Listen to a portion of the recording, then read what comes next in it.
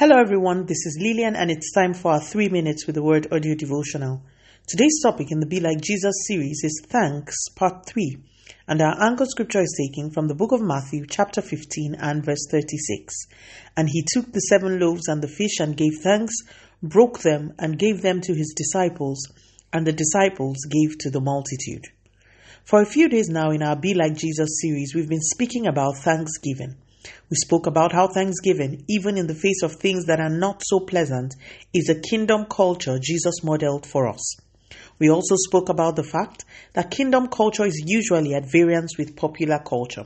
So, while in popular culture it is normal to complain and murmur or be anxious in the face of adverse circumstances, in kingdom culture we are charged to pray and give thanks. I know someone heard the last 2 episodes on Thanksgiving and wondered how giving thanks in the face of, say, death was possible or realistic or even advantageous. If you're such a person, today's episode is for you. The truth is that Thanksgiving is sponsored by an understanding and a knowledge of God and His operations with believers. If you lack this understanding, Thanksgiving at all times, especially in tough or adverse times, will never make sense.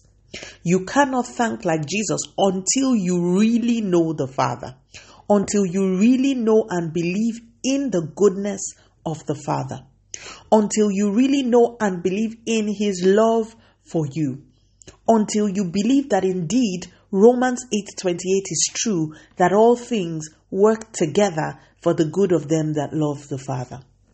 Until you really believe these things, the kind of thanksgiving Jesus did will remain illogical and absurd in your mind.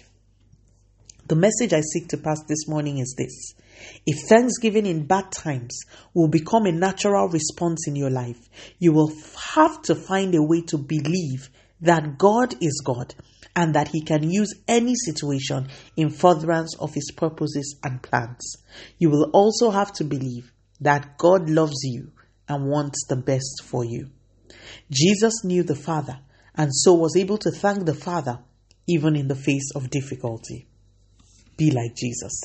Let us pray. Father, in the name of Jesus, thank you so much for your word. We receive grace to know you and believe that you have our best interest at heart at all times, even in the face of difficult situations. Continue to take all the glory, Almighty God.